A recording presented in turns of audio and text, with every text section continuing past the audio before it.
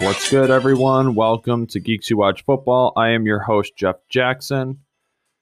This is part 2 of my Dolphins rant post Week 6 NFL edition. Usually I have this in one episode, but this was such a long-winded rant, I wanted to break it up into multiple parts. But before I get into that, thanks to everyone for listening. Just a reminder, this is Geeks Who Watch Football. We post episodes twice a week, one covering football, one covering video games. I post that on the Facebook page at Geeks Who Watch Football. I also upload it to my Twitter page. I am at MadTitan1018. For those who want it to just be delivered to you automatically, you can subscribe to the podcast at Anchor, Apple Podcasts, Spotify, wherever you listen. That way you don't have to look it up. It just drops into your phone. I wanted to break this up into a two-part because didn't know if I'd get Paul Thompson on. Obviously, the Bills were just handed a defeat by the Tennessee Titans 34-31 on Monday Night Football. We'll have time to get into that in future episodes. But if Buffalo won, they would have already secured the AFC East. But I still think the Bills are in great shape. The New England Patriots, Miami Dolphins, New York Jets, we're all dumpster fires right now. I think they're in great shape still. But I'll be having Paul Thompson on later on in the weeks to talk about it. I want to give him a little bit of breathing room there.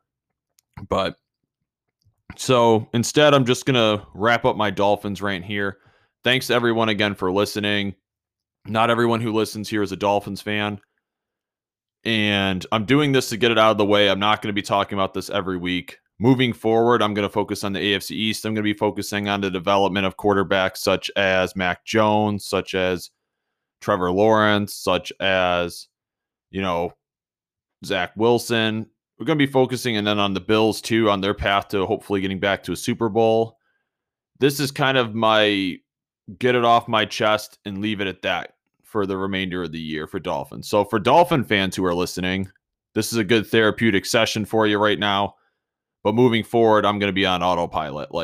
This is probably the last time I'll be talking about the Dolphins in this much detail until the offseason or until a big move happens, like a coach is fired or, a trade happens or something like that.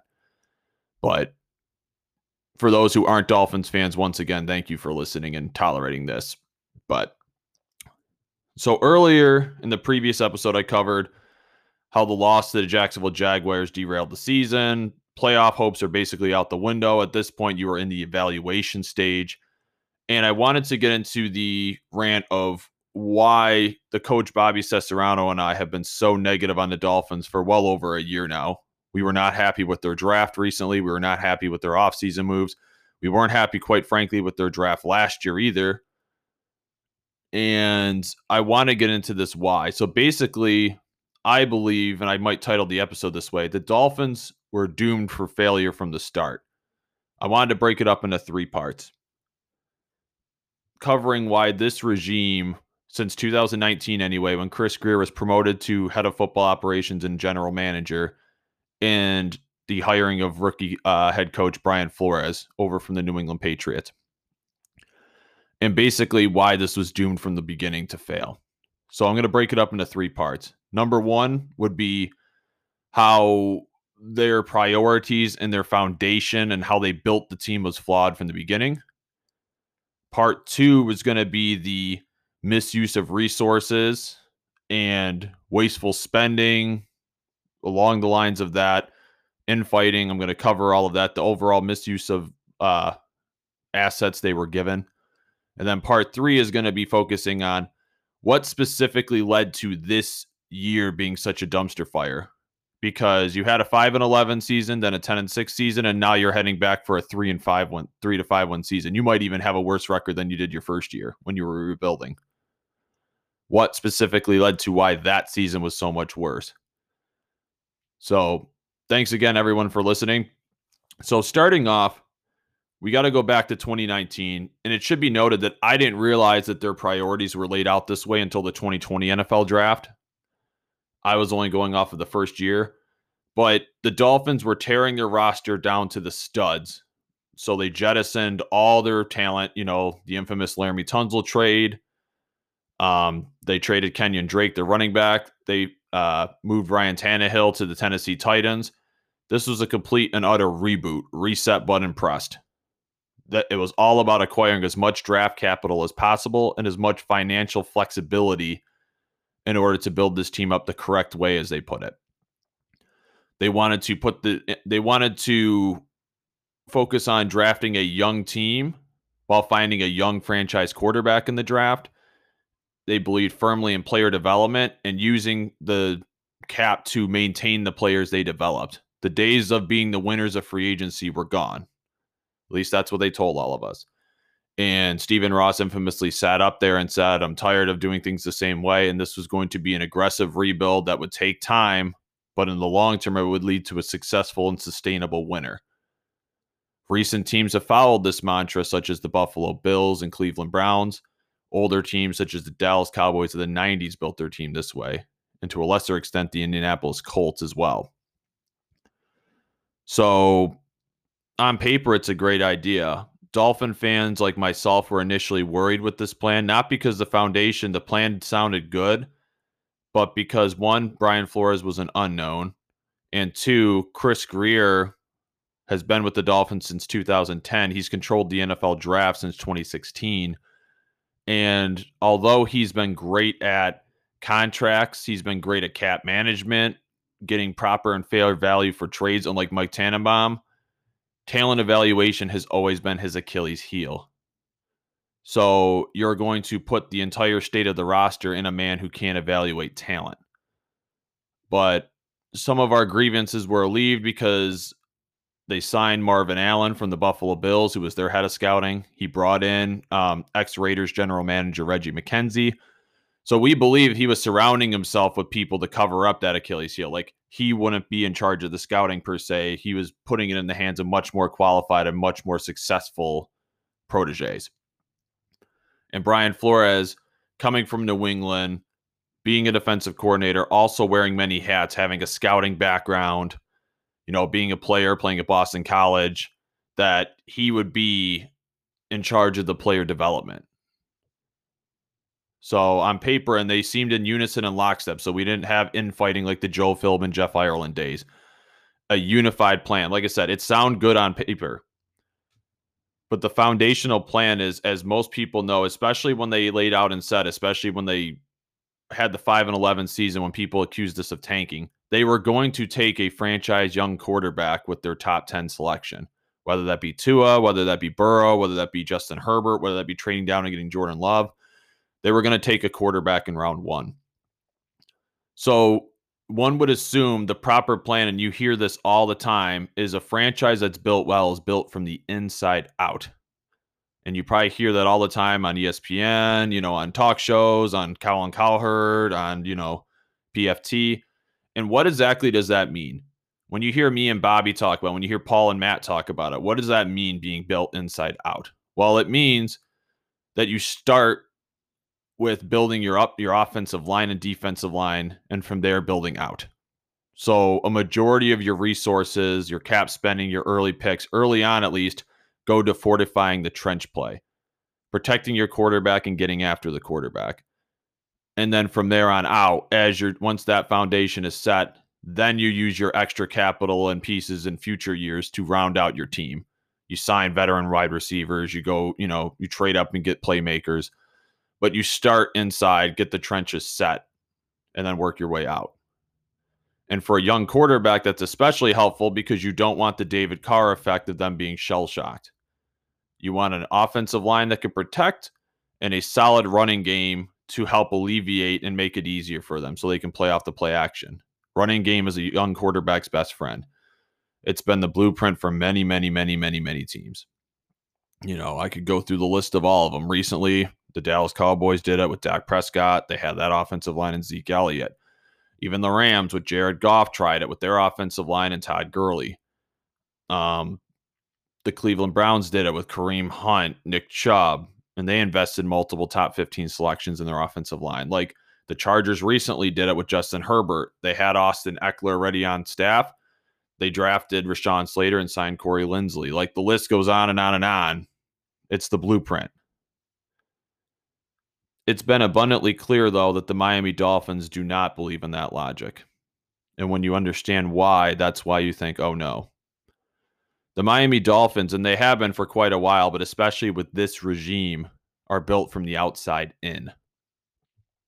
Meaning they prioritize wide receiver and secondary, and then they use middle to late round picks and bargain bin shop for the line play. Specifically, if we're going to get into the nitty gritty, the Dolphins have a fetish with safeties and they have a fetish with tight ends. And they absolutely do not value the center and running backs position specifically. Offensive line as a whole, they don't value, but specifically, they have no respect whatsoever for the center and running back positions. So if we look at 2021 currently, now you could go back a couple of years to get a more accurate barometer of it, but I'm going by this year because it gives you a value of how the team is set with the free agency and with the NFL cap or salary cap era. You can obviously only spend so much money unless you're the New Orleans Saints, who don't seem to have a limit. The Miami Dolphins currently have the 5th highest paid receiver core in the NFL.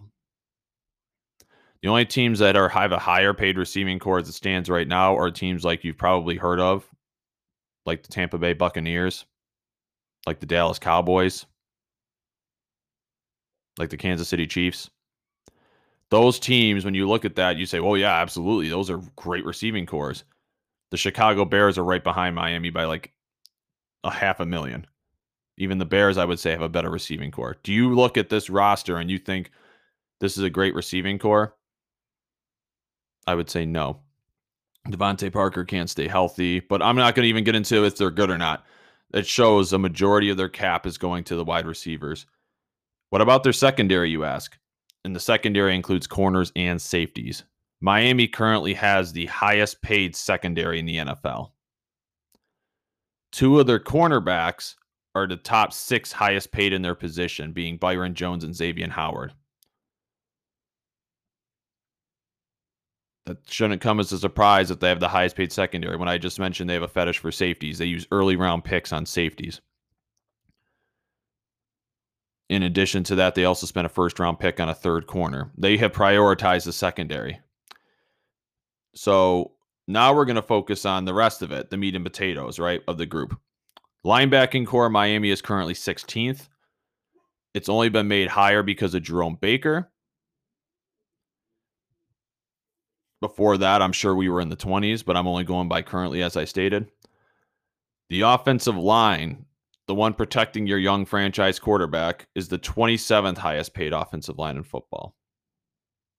Our defensive line is 16th. Our running backs, I'm surprised. I thought we'd be lower than this, or 25th. Still not good, but 25th. So when you look at this from at least a free agency spending standpoint, the highest paid units you would assume are what you want to be successful. And for Miami, that's the receiving and secondary. So I think they've been set up since the beginning for failure because they absolutely are not prioritizing in the draft. When they do their board rankings and when they do their offseason needs and acquisitions, they are first and foremost trying to prioritize the wide receiver and secondary units. And when I get into the misuse of resources as part 2, you're going to get a more detailed explanation of why. But and like I said, I didn't realize this at first because their first draft, they took Christian Wilkins with their very first pick. And that was a defensive tackle. So I was like, okay, they are going to build from the trenches. They took Raekwon Davis in the second round the following year. So the defensive tackles have been prioritized. I'm like, good. But as you know, the offensive line, you need, even if you're a defensive coach, you need to bring in offensive linemen, both experienced and not, to help develop and train. So continuing along the foundation, before I get into the misuse of assets, like I said, and that's part 2. Foundationally, you would like to build consistency. You want to preach a message. You want to keep momentum. The Miami Dolphins, after their first year, they fired both their offensive coordinator, their offensive line coach, and their defensive coordinator left. Patrick Graham went to the New York Giants. Chad O'Shea was fired after his first year. And then the Dolphins they promoted from within Josh Boyer at defensive coordinator, and they hired outside Chan Gailey. Now, in hindsight, Chan Gailey was okay. but he had retired from the game and even admitted he threw out his notes, and he came back to work with Ryan Fitzpatrick and to set up a simplified offense that a young quarterback could learn after he's gone, implying that he was never in it for the long term. He was in it to help Fitzpatrick, and he was in it to establish an offense for somebody later to take over. Well, obviously, after 1 year, Chan Gailey retired, and then they promoted within co-offensive coordinators. So Brian Flores, in the span of 3 years, has gone through 4 offensive coordinators. This constant staff turnover, and it's not like these guys are being promoted and taken by other people, unless you count the defensive coordinator. They didn't even get promoted, by the way. He just did a lateral move to the Giants. The Miami Dolphins have not had a consistent staff established. So between not prioritizing the offensive line and running game and a constant staff turnover, I would argue any young rookie quarterback coming in is going to struggle, regardless of who you take. I think obviously there was the right pick to make and wrong pick to make, and we'll get into that.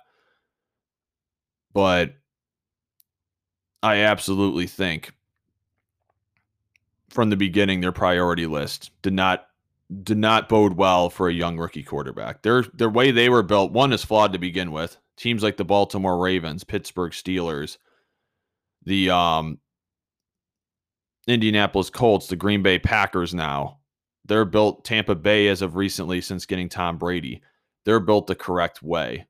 And I firmly believe in that. Football is not hard, folks, in the sake of like building. It's hard to play, but not to build. You need to invest in the line play. When you build outside in, you better have a good veteran quarterback. You better have a Tom Brady, Aaron Rodgers. You better have a top 5 quarterback to make up for that. And the Dolphins didn't choose that route. They instead chose to develop a young quarterback. But so that concludes part 1. We're going to switch gears now into part 2. So part 2 would be the lack and misuse of team resources. So just remember when I said, because those listening from the beginning know they prioritize corner and wide receiver play. After the first year, the Miami Dolphins traded away a second-round pick to get Josh Rosen on a try-it deal. First-round pick was Christian Wilkins. Third-round pick was Michael Dieter, the guard from Wisconsin. And then the only other picks of note were 5th-round pick Andrew Van Ginkel and 7th-round pick Myles Gaskin. So not a bad haul for the first year. Not really bad haul at all. So that gets us into the next point of that first offseason. So after unloading the team and going into, you had $100+ million of cap space. It might have been $150 million. The Dolphins went on a defensive spending spree.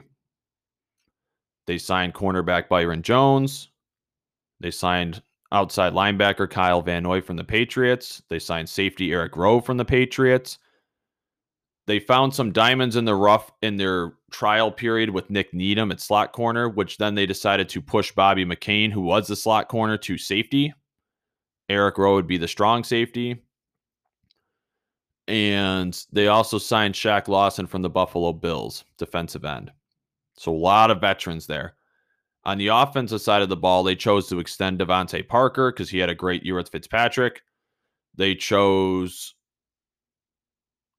to sign because they struck out. They went after Joe Thuney. I almost said Joe Thuney. That's why I hesitated. Joe Thuney from the Patriots, but they franchise tagged him, so Miami couldn't sign him. And I doubt the Patriots would have traded with us, so he became off the table, the number 1 guard. The Washington football team also tagged Brandon Sheriff, taking him off the market. So the Dolphins then, I believe, panicked and signed Eric Flowers to a $10 million a year contract.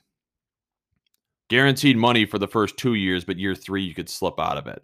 And I'm going to come back to that later, why it's important. And at the center position, you signed and kept with Ted Karras. So what happened there? That seems solid. The 2020 NFL draft, however, was a complete dumpster fire. You had 3 first-round picks, 2 second-round picks, a third-round pick, and a lot of yada yada. The Miami Dolphins at pick 5 they tried infamously to trade up for Joe Burrow, according to Stephen Ross. Chris Grier wanted Tua Tagovailoa in the scouting department, or at least half of them did. Meanwhile, Dan Marino and Brian Flores are reported to have wanted Justin Herbert. And they picked the wrong quarterback. I can admit that, but I think they're still set up for failure, and I'll get into why. They should have stayed put and taken Justin Herbert. Instead, they took Tua Tagovailoa, who I wanted. I wanted Tua. I thought Herbert had more upside, but Tua, I thought he was the guy. A lot of people did. His film was really good. I understand this draft was a shit show for a lot of teams because you couldn't evaluate him because this is the first year of COVID, so you couldn't bring them in for tryouts. You had to just go off of the film. And Tua had much better film than Herbert. It wasn't deniable. But, so anyway, they took Tua. Understandable pick. I don't believe any of those 3 quarterbacks. I was happy with any of the 3, to be honest. I was prepared for them to take Herbert, so I was kind of surprised when they took Tua. But pick 18 is where they went wrong. They ended up with Austin Jackson, and then they took Noah Igbinoghene. In round 2, they took Robert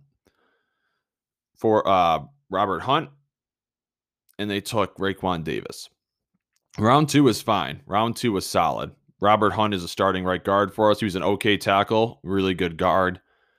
And Raekwon Davis, he got hurt this year, but he looks like a budding Pro Bowler. Defensive tackles always take 2 to 3 years. They're always a slow development. Christian Wilkins now is starting to look like the player we drafted. Ask Bills fans about Ed Oliver. They called him a bust for 2 years, and now he's becoming good. Like, it always takes defensive tackles like 3 to 4 years. I don't know why, but they always develop slow. And it's not that they're stupid or anything. It's literally they just take a while. It's just like tight ends. Tight ends always take 2 to 3 years as well. But anyway, the Dolphins prioritize their capital that way. As we all know, Austin Jackson struggled. Noah Igbinoghene, the corner they drafted, couldn't get on the field because of Xavier Howard and Byron Jones. And Tua Tagovailoa was recovering from the hip injury. So the first year was considered kind of a wash. I'm fast forwarding ahead because, once again, it gets to the priorities of the team. Miami Dolphins' biggest mistake was Austin Jackson. Everybody in that draft knew, because you wanted a tackle to protect Tua, as evidenced by how they used the 18th overall pick. They were going to take a tackle to protect Tua. All the draft experts, scouting the communities, all had the 4 consecutive top tackles. They just had different rankings, but there was 4, and then there was a drop-off. That being Andrew Thomas, Tristan Wirfs, Jedrick Wills, Mekhi Becton. And then there was a drop, meaning after those 4, all the other tackles had an early second round, mid-second round grade. They had huge flaws in their game. You could develop them, but those top 4, Miami said they let the board come to them when they should have been dictating the board. They had more draft capital than anybody else. They should have been moving up and down the board. Tampa Bay traded up instead of Miami with the Colts to take Tristan Wirfs. Miami, and they rumored what Indy was asking for to trade down. They wanted a 3rd and 5th round pick from Miami, which Miami scoffed at, said no thanks, stayed put, and took Austin Jackson. Those 3rd and 5th round picks, folks, ended up being Brandon Jones and Jason Strowbridge. Jason Strowbridge is no longer on the team, and Brandon Jones is like the 3rd stringer. He's the one that infamously messed up in the Jacksonville game, which I covered in the first part of the episode. I would, in a heartbeat, give up Brandon Jones and Jason Strowbridge to get Tristan Wirfs on my team instead of Austin Jackson. Pick 28, it doesn't stop there, folks. Remember, they prioritize secondary. The Dolphins just got done spending big money in free agency, and I told you all the secondary they added with Eric Rowe, Byron Jones, moving McCain, slotting Nick Needham. What did they do? You could have made the justification of taking a safety, Antoine Winfield Jr., to replace or learn under Bobby McCain, because this would be McCain's first year. You don't know how he would transition to safety. Brian Flores knew his dad very well. It would have been a natural fit. Instead, they took a corner who had an early second round grade on him, which is fine. There was no real dynamite player in the late first round that had a grade on him besides Cesar Ruiz, who you got jumped by the Saints and took in front of you. But Miami should have taken their running back there. And if they were built the right way, they would have taken one of the running backs. I don't care who. Jonathan Taylor, they could have had DeAndre Swift, J.K. Dobbins. Instead, they took Noah Igbenogany, assuming to learn under Xavier Howard because it became abundantly clear, one, they wanted cornerback depth, and two, they didn't believe in Xavier Howard long-term, which would piss off Xavier Howard to the next season asking out. We didn't hear about this till the end of the season, but we knew midway through the season, Xavier Howard got pissed that he not only was not the highest paid corner on his team anymore, but they used the first-round pick on his replacement, assuming his play was going to fall off a cliff or that he would be gone the following year. Miami was going to trade him, which caused disgruntlement in the locker room. Like I said, the second round was solid. They could have taken J.K. Dobbins in the second round. I was mad about that, but hindsight, the third first-round pick was the sweet spot to get that running back, or at very least the safety if you wanted to focus on defense. Instead, they took a pick they didn't need. They took a luxury pick while having a glaring hole at running back still. So we carry on. The year plays out. The Miami Dolphins, this is where I said misuse of resources. They then proceed to cut everybody they signed the next year except for Byron Jones. Kyle Van Noy and Eric Flowers, you cut, and you are paying them to play for other teams. You are paying Kyle Van Noy to play for the Patriots, and you are paying Eric Flowers to play for the Washington football team. You traded Shaq Lawson away for Bernardrick McKinney to solidify your run game, and then you cut Bernardrick McKinney before the season starts. So after spending $100+ million in free agency, you have Byron Jones to show for it. Noah Igbenogany, you did not trade Xavier Howard. He held out all offseason, and you proceeded then to not even play and make Noah Igbenogany inactive for 5 out of the 6 weeks and say he's not developing as you hoped. So you swung and missed on your corner. You cut all your veteran leadership, and you had a lot of dead cap eaten. And then in the draft, you go back this year, free agency, you signed Journeyman, you signed another slot corner. You also, I forgot to mention, cut Bobby McCain, who, even though he was an okay safety, was a good leader on your team, had people in position. You cut him, so then there was a hole at safety. You kept Eric Rowe. He had a nice, solid, strong safety. He was your tight end eliminator, as they nicknamed him. But now you're making all these rookies go into their role. Emmanuel Ogbah has to step up. Andrew Van Ginkel has to step up. Jerome Baker, you extended when he was the most overrated player on your team. He can't cover and he can't stop the run. The only thing he can do is rush the passer as an inside linebacker, and even still, he does that okay. He's a 4.5 sack a year type of linebacker. And instead, you give him a $12 to $14 million extension. In addition, you continue, because you traded your guard, you let Ted Karras walk, and you sign Skura as a replacement center, who then you cut. So then you have no veteran on your center, and you just move Robert Hunt inside, and you hope for the best at left guard with Kinley getting the bench. So as you can tell from the tone of my voice, I'm very frustrated or very numb to it, so to speak, because they wasted their resources there. We're going to take a quick break, and when we come back, I'm going to get into more of the misuse of spending and capital, and then we're going to get into part 3, which is why this season in particular, 2021, was such a failure. Thanks. Welcome back, everyone. So I covered the foundational flaws of the Miami Dolphins not valuing the offensive line position. In addition, I also said how they did not value the running position, choosing instead a running back by committee. And I was getting into the first half of the misuse of resources, how they spent all their money the first year and a half of free agency, and how they had an enormous dead cap hit while restructuring and moving around and cutting as many of their veterans as they could. We'll get into why in part 3 of why I think they did that. So we're not done with the agony. They still on their team had 7th round pick Myles Gaskin, undrafted free agent Salvon Ahmed. And this past offseason, 2020, they had multiple chances to upgrade the running position because at this point, Ryan Fitzpatrick had moved on to the Washington football team. It was Tua's team. Tua Tagovailoa was going to be the quarterback. He was going to get his first full year starting. You knew what he was. He was coming off a hip injury. People called him mini Drew Brees coming out.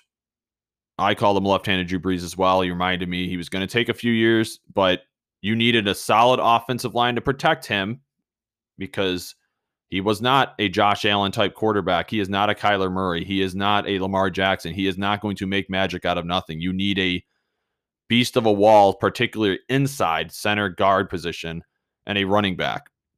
In this offseason, even though you blundered and cut a lot of pieces, you had a chance to set it right. The focus of the team was the defense was coming off being a top 10 unit. They were number 1 in the NFL in takeaways. Xavier Howard led the league in interceptions. He was a Defensive Player of the Year candidate. The focus was presumably both free agency and the draft on offense. Solidify this line, get a running game, and let's properly evaluate Tua Tagovailoa. And if he was not the answer, you had a emergency escape because this upcoming offseason, talking about 2021 now, you have 3 potential franchise quarterbacks for trade. That being Aaron Rodgers, Russell Wilson, Deshaun Watson. You can pull the trigger, give up as much assets as you want, and go get that guy and drop him into the rest of the team. That's what Bobby and I wanted. That's what Dolphin fans wanted. Miami instead chose to go young on both sides of the ball, bring in their 3rd and 4th offensive coordinators, promote a rookie offensive line coach with his first year doing the gig, and using their resources once again on the defense. The running position, you had 2 options, and there was more, but the main 2 options were you could have gone with a big bell cow 3-down type of back. Aaron Jones was available from the Packers. He ended up re-signing and staying put. You could have went after Chris Carson or Rashad Penny from the Seahawks. If you wanted a thumper, because that was clear you needed a thumper, because Myles Gaskin is a nice number 2. He's a change of pace back. He's awful in pass protection, but he's very good pass receiving running back. Same with Savon Ahmed. They're both 180-pound backs. And last year, both with Ryan Fitzpatrick and Tua, you could not run on short yardage situations. So if you chose that route, Lambeau Lenny was available, Leonard Fournette. You could have signed him to a $4.5 million deal, which is what I think he signed with the Tampa Bay Buccaneers to come back. You could have signed him for $4 to $5 million and brought him in to be the thunder to the lightning of Gaskin. They did none of those things. Instead, they spent $2 million to get Malcolm Brown from, I call him Jordan Howard 2.0. They got Malcolm Brown from the Rams. And that's how good Malcolm Brown was. The Rams, who are as running back desperate as it gets once Cam Akers went down, said, no thanks. Thanks, but no thanks. In the draft, you had an opportunity to get Najee Harris, which was Tua Tagovailoa's running mate. It was clear you were going to run a heavy RPO offense. Najee Harris knows the RPO because he went with the RPO in college. You also had a chance to get Travis Etienne or Javonte Williams. If you were, once again, going with the, we don't want a traditional 3-down back, we want this by committee approach, we need a thunder back, you could have taken a Ramondre Stevenson in the 3rd or 4th round. Gone the slightly cheaper route, but gone with the thunder once again to lightning. They did none of those things. You, as I mentioned before, you cut your center. You needed a center upgrade in the draft or free agency. I understand moving on from Ted Karras because you were only paying him $3 million a year. You wanted an upgrade. He was a good leader, but you needed an upgrade. You could have taken Corey Linsley. He would have been expensive, $11 to $12 million a year, but he was the best center in football. That veteran presence, which would have helped your young guards out immensely, knowing protections. He would have helped your young quarterback out, slotting protections, pointing out blitzes. They said no thanks. You could have gone the cheaper route. If you didn't want to spend big, like, we want to go cheaper, you could have done the upgrade still with Mark Andrews, the center from New England, who re-signed with the Patriots for $6 million. You could have spent $6.5 to $7 million, which is what he was looking for from Miami, and brought in a cheaper option than Linsley, but still a serviceable center and still an upgrade over Ted Karras. You did none of those things. You could have gone the draft route. You could have taken Creed Humphrey in the 2nd round, the number 1 center in college football. You could have taken, he was available in the 2nd round. You said no thanks. You could have gone a slightly cheaper route. You could have gone Josh Myers from Ohio State, who the Packers took. You could have gone Quinn Menarez from Wisconsin Whitewater, the Senior Bowl standout, who you worked with on your staff, who could be a guard or center. Taking him in the 3rd round, he was available. You said no thanks, and the Denver Broncos scooped him up. All these linemen, by the way, are playing out of their minds. Creed Humphrey's top 3 rated by PFF, and I think not Creed Humphrey. Well, he is too. He's ranked top 5 by PFF, but Corey Linsley's, I think, number 2 ranked center in football right now. You could have had either one of them. All these options you had available. Mark Andrews, all of them. He's hiking the football for Mac Jones right now. And you said no thanks. Instead, you trotted out converted center to or guard to center Michael Dieter, who's never played center since his first year in college, because you were desperate to make it work with a 3rd round pick that from 2019 that failed as a guard. In addition, you had a chance. You let Flowers go, infamously. You could have signed Joe Thuney. You said no thanks. You could have tried to trade with Washington football team for Brandon Sharif. You said no thanks. In the draft, you could have went with, like I said, the same applies because Quinn Menarez could have been a good guard. You said no thanks. What's frustrating to me is, and I'm going to get into the draft now, I just mentioned how they forego the center position, which was a clear hole, and the running back position, which they said was a clear hole. The 2020 draft came and went, and Bobby, I think, gave him a C. I gave it a B minus, I think, because they did need a defensive end. They ended up taking Jalen Waddle. I'm not going to get into the trade up, trade down scenario. They ended up with Jalen Waddle, Jalen Phillips, Javon Holland, and Liam Eichenberg. In the 3rd round, they took Hunter Long, tight end. I'm not going to go past that. And it's still too early to evaluate this class, by the way. I like to give 2 to 3 years on a class. First year, I never even evaluate usually. But getting into it, once again, the priority list. How do you build your franchise? You knew Tua Tagovailoa was going to be your starting quarterback. You knew you had holes on the offensive line and running game. Obviously, Dolphins didn't feel that way with the running back position. But based on where they drafted and who they signed, they admitted they had a hole at tackle. Robert Hunt was moved to guard, so they were looking for a tackle at right tackle. Hence why they traded up for Liam Eichenberg in the 2nd round. They acknowledged they needed a wide receiver. They acknowledged they needed a tight end. I didn't think they did, but they did. And they wanted a safety because they cut Bobby McCain. So here's my problem with this in defensive end as well. They acknowledged they needed, opposite of Emmanuel Ogbah, and by trading Shaq Lawson, they desperately needed a left defensive end. The priority based on building inside out, remember, building inside out would have been offensive, defensive line in the 1st round and then other picks in the later rounds. But given Tua Tagovailoa was your quarterback, I would have said priority should have been offensive line and running game, because you need to set the offense right. This was a Tua Tagovailoa evaluation year. You already know what the defense is. Even if they regress, your job is going to rely on Tua Tagovailoa. In the draft, Jalen Waddle, I like Jalen Waddle. He was my number 2 receiver behind Devontae Smith. But if tackle was a need for you, everyone admitted Penei Sewell and Rashawn Slater were the guys in the top 10 rated. And then there was a drop-off similar to last year. It was those 2 guys and then a drop-off to you don't take a tackle again until the 2nd round, which is exactly what happened. You should have taken Penei Sewell or Rashawn Slater if you had a tackle need. Because what's more likely to hit? A 2nd round offensive tackle or a 2nd round wide receiver? I'll wait. Especially in the last year, people thought the receiving class was good. This year's receiving class was better. It was the deepest class we had ever seen.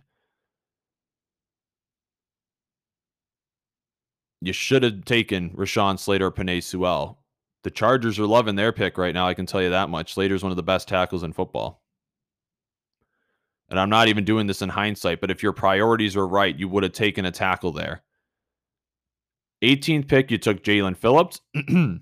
And While people would say, hey, that was a good pick. They took a defensive end there. I would have taken Najee Harris personally because I think this is about Tua Tagovailoa's evaluation. But you took Jalen Phillips, okay. But now you're playing him at outside linebacker. You're not even playing him in defensive end. He's not a scheme fit.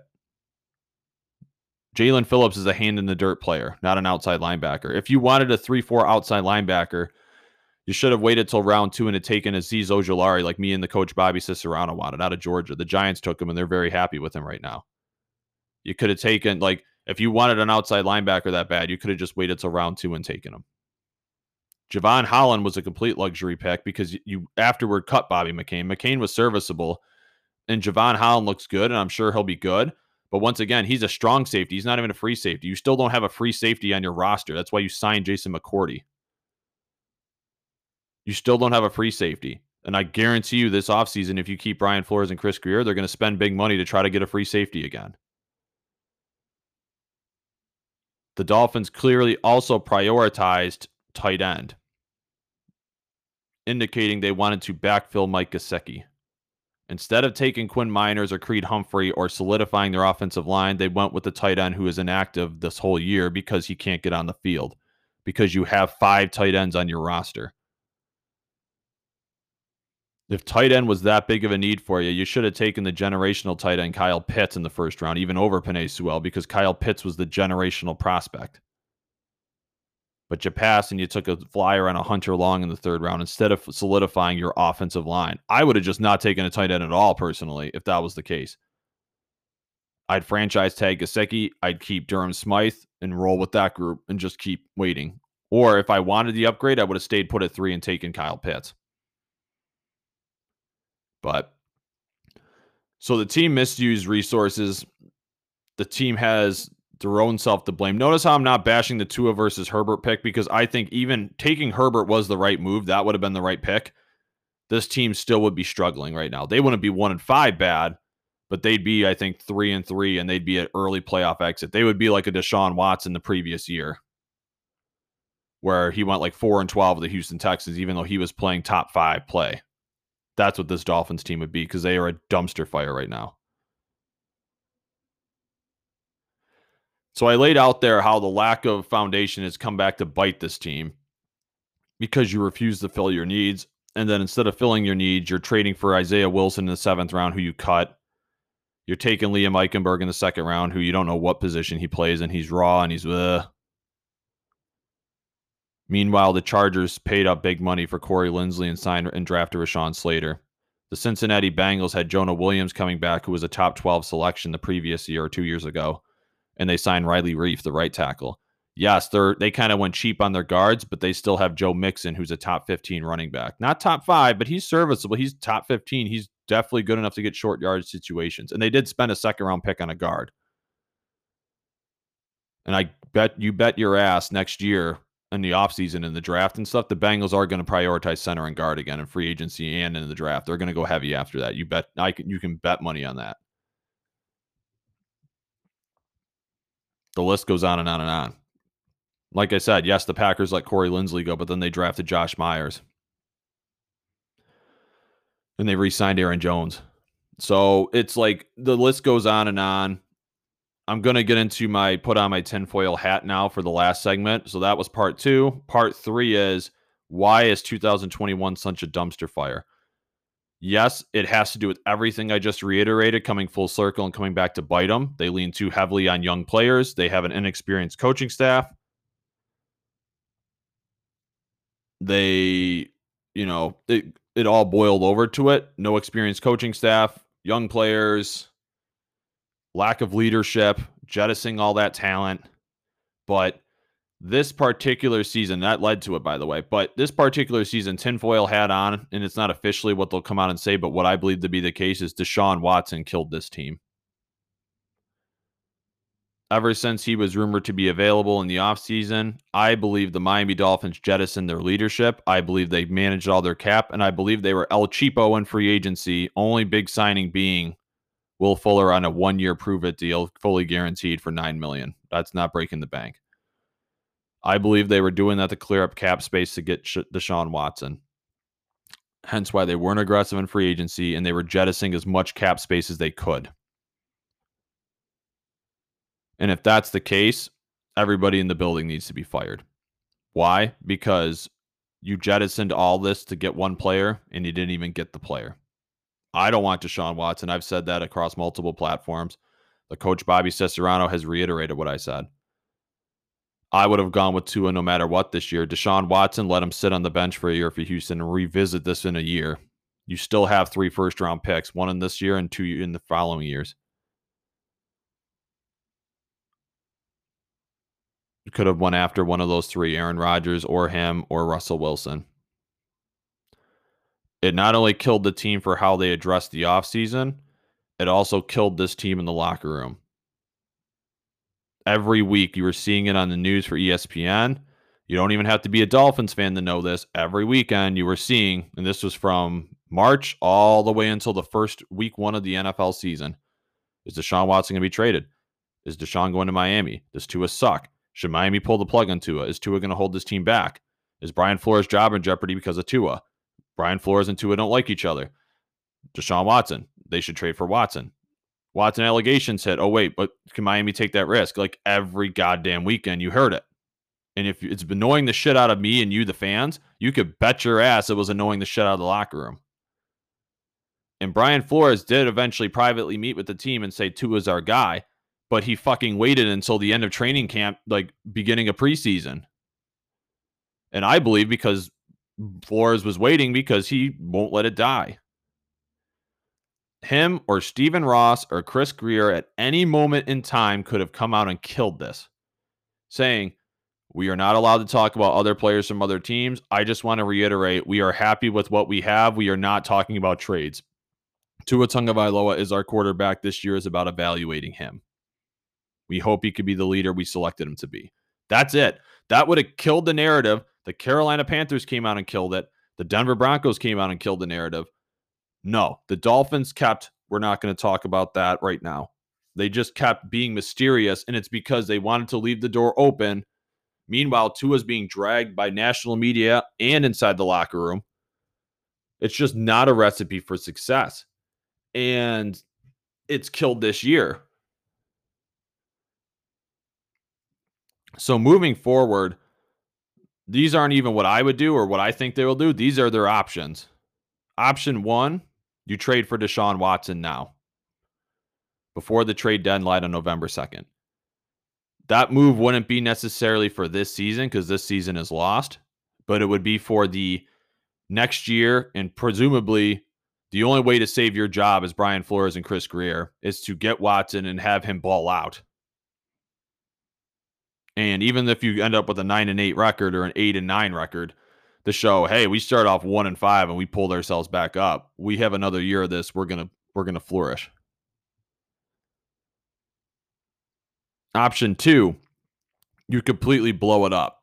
Again, before the trade deadline, you sell off as many pieces as you can. You trade Devontae Parker. You trade Emmanuel Ogbah. You trade Mike Gesicki. You trade like Jerome Baker. You jettison that whole talent out the window. You fire Chris Grier and Brian Flores, and you start over. You bring in a new coach and a new GM. Let them decide what to do with Tua, and let them decide if they either want to proceed with Tua and develop him, or if they want to trade for one of the 3 franchise quarterbacks that are going to come available next offseason. That's your choices. And really, it's not even up to Chris Grier and Brian Flores. It's up to Stephen Ross. What do you want to do?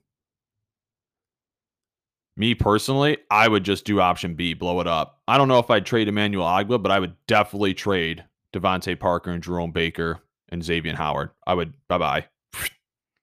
Even if it's only 2nd and 3rd round picks you get for them, I want as much capital as I can get, because if Tua shows to not be the guy, I want to plug and go ham for Aaron Rodgers, Deshaun Watson, or Wilson. I want to go ham from one of those 3. But so that's it for my rant. That's the 3-part. So when anybody ever asks if we get any questions in the comments, if I get any questions from people texting me, I'm just going to refer them to this podcast of like, see this episode as to why I have not been a faithful Dolphins fan. I can tell you this much. If Chris Grier and Brian Flores retain their jobs, and there is a third scenario that I covered, and they don't get one of these three quarterbacks and they continue to bash and shit on Tua, they are going to lose the fan base. Season ticket sales will be at an all-time low next year, and he will have fired Brian Flores, I guarantee you, by week 3 or week 4 next year. And it's the Joe Philbin era all over again. You wasted another offseason of Dolphin fans. I don't think they're going to do that personally, because I don't think Stephen Ross wants to lose the fans. He's 82 years old. He's getting up there. He doesn't want to keep going on this merry-go-round. I think it's going to be one of the two options I laid out. He's either going to blow it up and go with the new regime, or he's going to go all in on Watson. But thanks to everyone for staying tuned and for sticking it out this long. Like I said, this is Geeks Who Watch Football, Miami Dolphins Rain Edition. Later this week, I'm going to be covering with Emma. We're going to go over a Spooktober special, going over our horror games that we like, our top 5 horror games. In addition, I'll be reviewing Alan Wake Remastered coming up later this month. So, and like I said, moving forward, we're going to be more positive. We're going to be talking about the Bills, who are an actually good NFL team. We're going to be talking about the development of Mac Jones, Zach Wilson, focusing on this young rookie quarterback class. So it feels like a chapter turning. This is the end of my Dolphins rant. This is the end of me talking about the Dolphins this year, unless a big trade happens or firing happens. And even still, I might say, hey, I'm not surprised this guy got fired. See episode middle of October for detailed explanation of why I'm not surprised. This is going to be a reference point episode. Anyway, thanks everyone for listening, and have a good one.